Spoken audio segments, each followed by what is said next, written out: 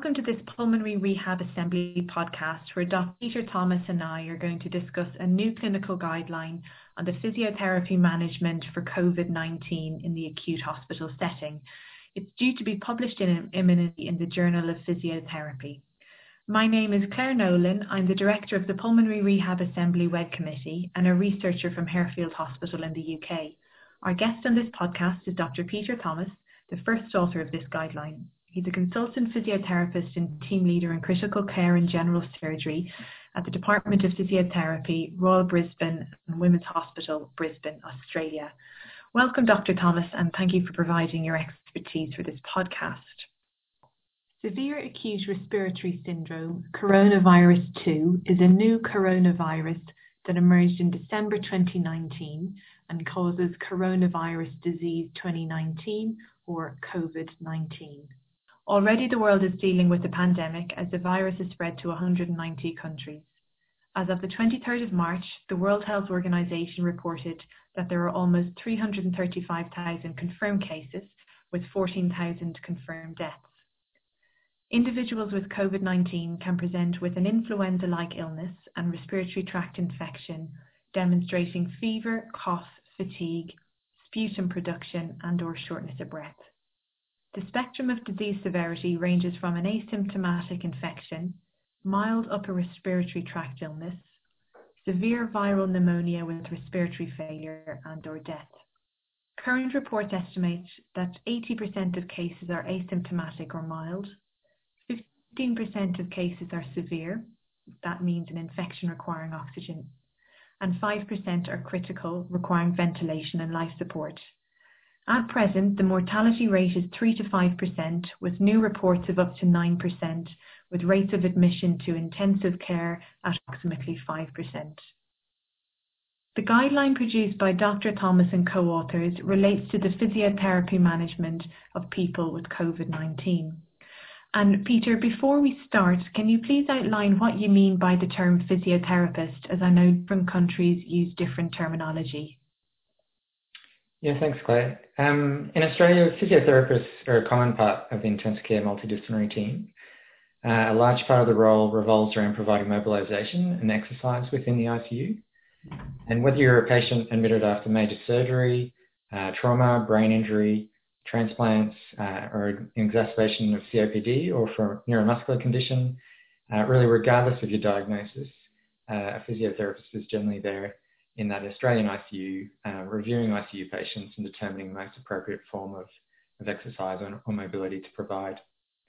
So this can involve bed-based exercises and ensuring our patients achieve milestones like sitting out of bed, standing and walking as soon as possible, whether the patient's still ventilated or not.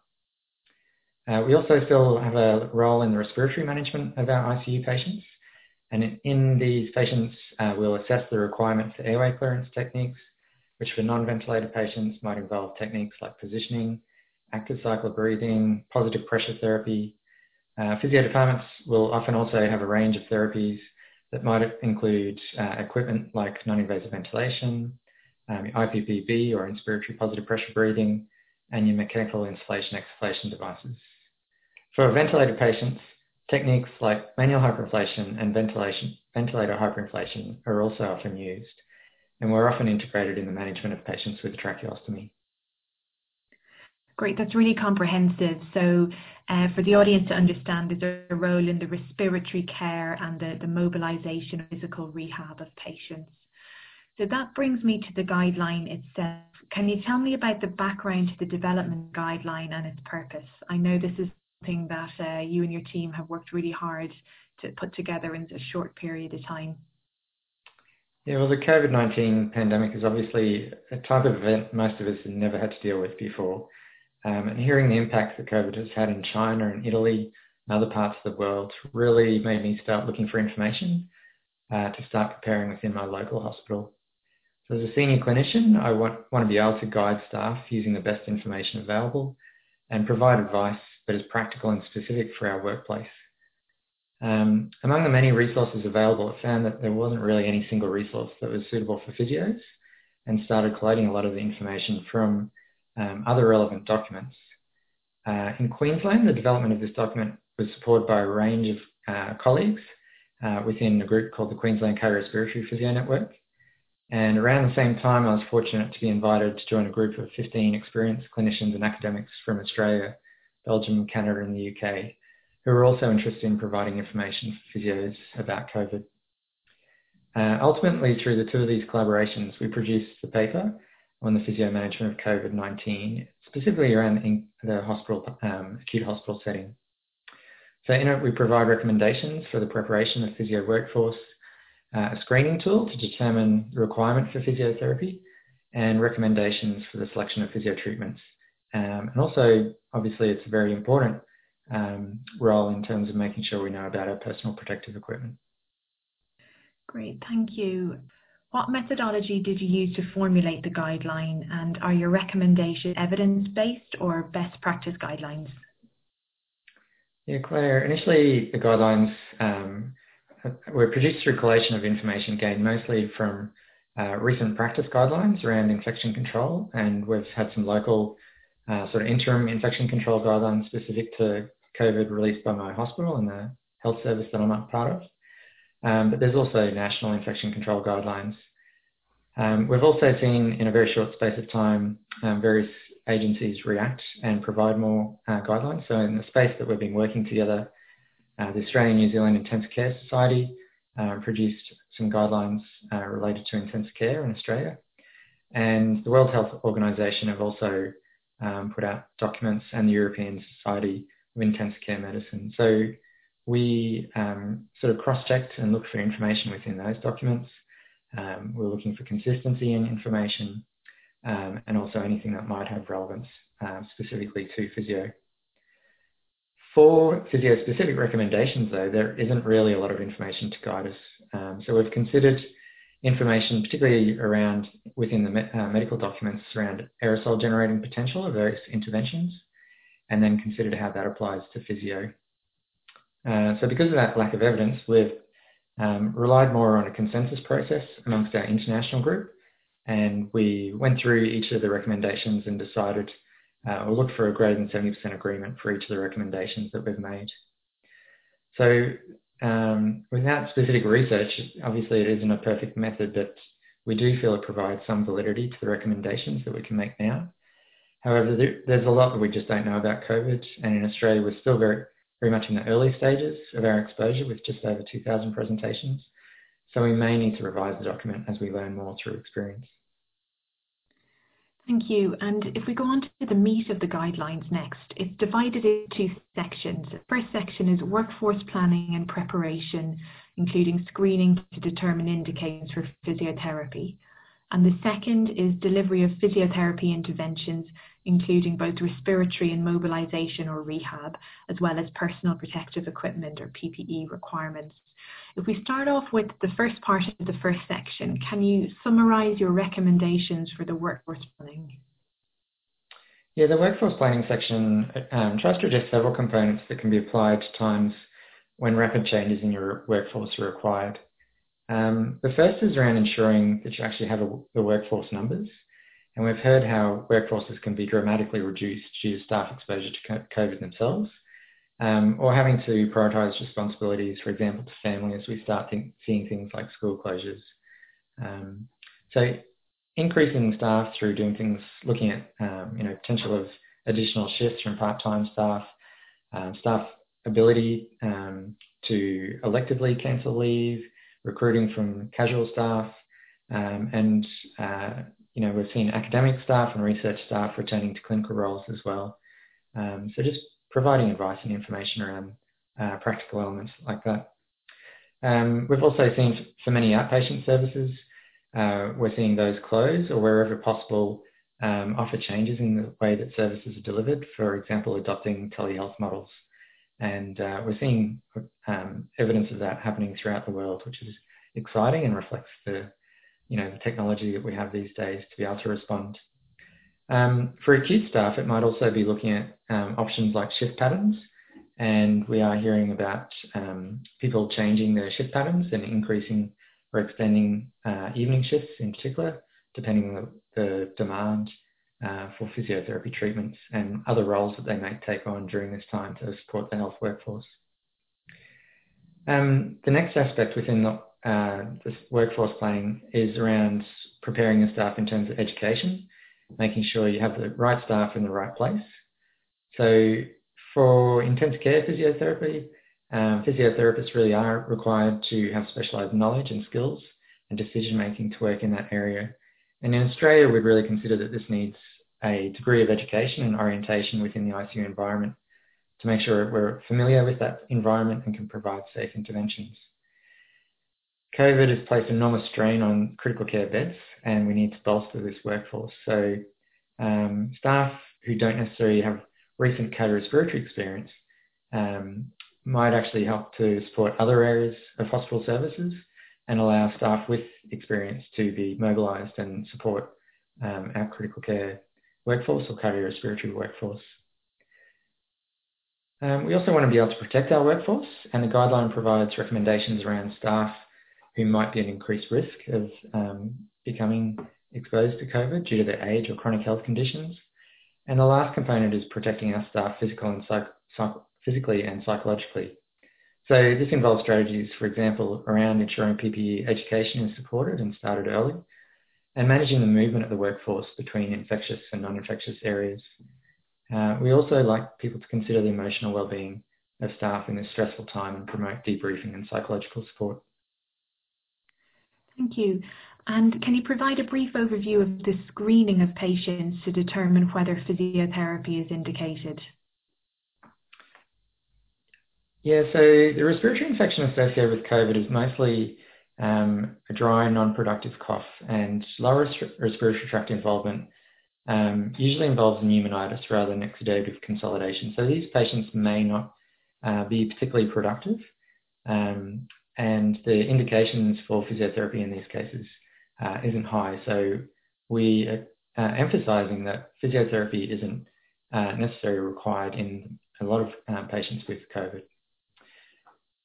However, respiratory physio might be more appropriate in your hospital wards or ICU if patients are suspected or confirmed COVID, have a subsequent exudative consolidation or mucus hypersecretion, or it's noted that they're having a lot of trouble clearing their secretions. So physiotherapy interventions, what we're saying is really should only be provided where there are these definite clinical indicators, so that staff exposure to patients with COVID-19 is minimised. The other thing obviously we're hearing around the world is the shortage on PPE. So one of the reasons behind some of these recommendations is also ensuring that staff aren't wasting PPE by doing unnecessary screening or entering patients' isolation rooms where they may not have a significant role in the management of that patient. So we've tried to provide recommendations on how to look for clinical indicators for patients who might benefit from physiotherapy, and we advise on initially trying to do some screening that involves some mutual decision making between a senior physiotherapist and medical staff and some sort of agreed guideline within the workplace. Of course, physiotherapists are going to have an ongoing role in providing interventions for mobilisation and exercise and rehab, which is a component of our care. And this is going to be particularly in patients with comorbidities, significant functional decline, or maybe at risk of ICU acquired weakness. So we provide some recommendations on how people will prioritise this. Great. And if we move on to the second section now, the guideline, can you discuss the physiotherapy intervention section? Yeah, so the physiotherapy interventions is broken up into two sections, and that's the first is around respiratory care, and the second around is your mobilisation, exercise and rehab. For the respiratory care, many of our interventions are potentially aerosol generating.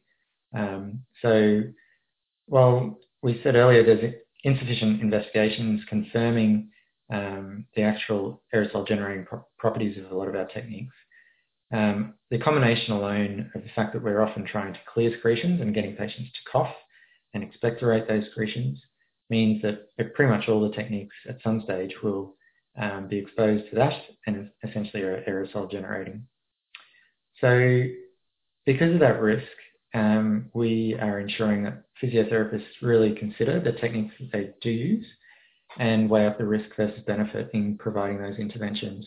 and to utilise airborne precautions specifically whenever providing respiratory physio. For practical elements as well, just the equipment that we take into people's rooms. Obviously, if equipment goes in, if it's reusable equipment, we'd have to find out whether we can actually clean those items appropriately. But we would recommend in the first instance, in part of your reasoning is to actually go through and try and find equipment that might be single patient use and disposable, and use those preferentially wherever possible. For techniques like manual hyperinflation, for the ventilated patient, aerosol generation results from disconnection of ventilator circuits, so it's a technique that is definitely not recommended. But you may be able to look at options like ventilator hyperinflation in these patients, particularly if they're presenting with sputum as a retention and suppurative presentations. We're also seeing prone positioning being used a lot and being recommended for these patients. And the role that physios might have in providing prone positioning may vary, but certainly we're very good at manual handling. We're often doing other positions, and in some units, people will already be helping with the implementation of prone. So physios might be continuing with that.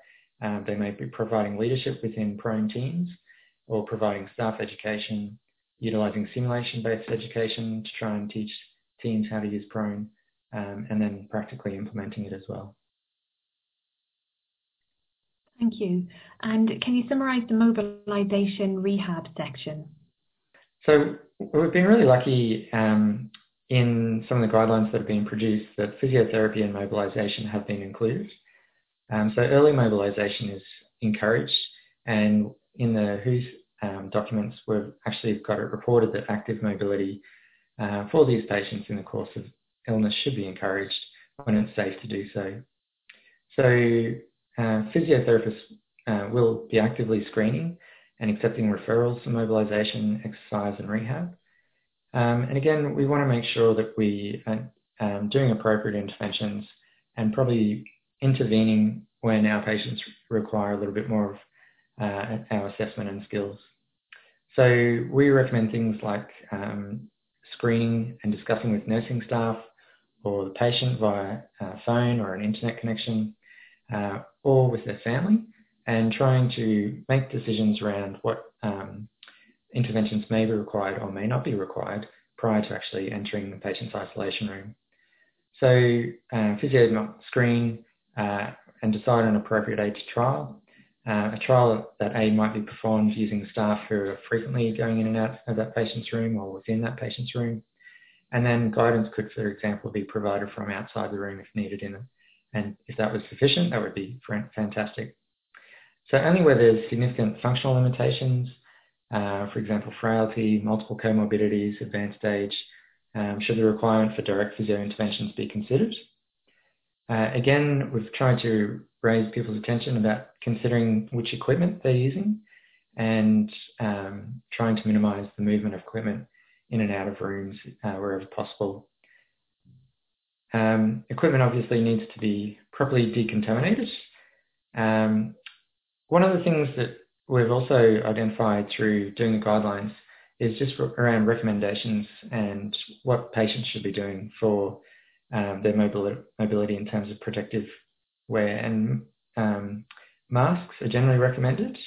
You will see variation as to if patients in an isolation room, whether they need to wear a mask or not. But certainly for movement of patients within a hospital, then a standard surgical mask is ideal for those patients to wear. There are some thoughts that mobilisation alone can be aerosol generating. So we are recommending that if anybody's doing mobilisation with patients in their room, or if it is in a cohorted area and you're moving around, that patients might still wear a face mask. You said earlier on that mobilisation or rehab could take place when it's safe. Do you have any specific guidance on what you mean by safe, or is that just clinical judgment? Yeah, look, I do think it is clinical judgment, but there is, I guess, lots of guidelines that are available around safe mobilisation of your critically ill patients. So as patients are recovering, and over the acute period of their illness, then we would be looking at progressing those patients based on their cardiovascular function, their respiratory function, and seeing what we can do in terms of those limits. It may be too early to answer this question, but are there any data from China or Italy or other countries where COVID has been present for a longer time than Australia, that patients with COVID experience or are at greater risk of experiencing ICU syndrome because of prolonged ventilation or a prolonged ICU stay? So at the moment, in terms of ICU-acquired weakness, I think it is a little bit hard to understand exactly the impact that COVID is having with our patients. There are some reports that these patients actually are liberated and don't from ventilation and don't have too much weakness. There are some reports that even though they might be liberated and don't have weakness, due to the effects on their lungs, they are actually significantly desaturating with simple mobilization, and that is something to be cautious of. But in terms of the exact implications, certainly they're potentially at high risk because they are very unwell. They're often being prone and paralysed to facilitate that with their mechanical ventilation. So they're certainly a group that we would consider potentially higher, but I think that we need to be able to look at data from UK and other areas, including Australia, when it impacts on us more. And the last section relates to PPE requirements. You've already mentioned in the section on workforce planning how you were addressing minimising the impact of PPE use amongst people that don't need PPE. But can you talk about what this section covers, please? So in terms of our PPE, it's been emphasised worldwide that your correct application of your PPE is one of the most critical things in protecting ourselves and trying to stop the impact of COVID on the healthcare workers. So we definitely emphasise that again within this document. For the majority of our physiotherapy interventions, we emphasise that because of that aerosol generating potential, we will be required to do airborne precautions. We also go through other things that sometimes can get missed. So things like minimising your personal effects and making sure you don't have your phone and pages, not wearing earrings, that type of thing, ensuring that you do things like bare below the elbows. We're also hearing varying reports. So some things that don't necessarily come into guidelines, but you do hear about things like uniforms and whether uniforms or the clothes you wear at work, whether it's safe to wear those on your trip home. Some countries wouldn't do that as a routine practice. In Australia, I would normally wear my uniform to and from work. So it's just trying to guide people or provide some advice that there may be changes in those types of things depending on the phase that we are with our responses. Peter, thank you so much for giving us an overview on this really important guideline, and I'd also like to thank all of the authors who were involved in the collation of this piece of work. It's a huge amount of work that I know was performed in such a small period of time, and I'm sure it'll be really useful for the physiotherapy community around the world. On behalf of the Pulmonary Rehab Assembly Web Committee, I'd like to thank you, Dr. Thomas, for your insight, expertise and time, and please also extend my thanks to the authors involved in the collation of the guideline. Thank you to our listeners. Take care and stay safe.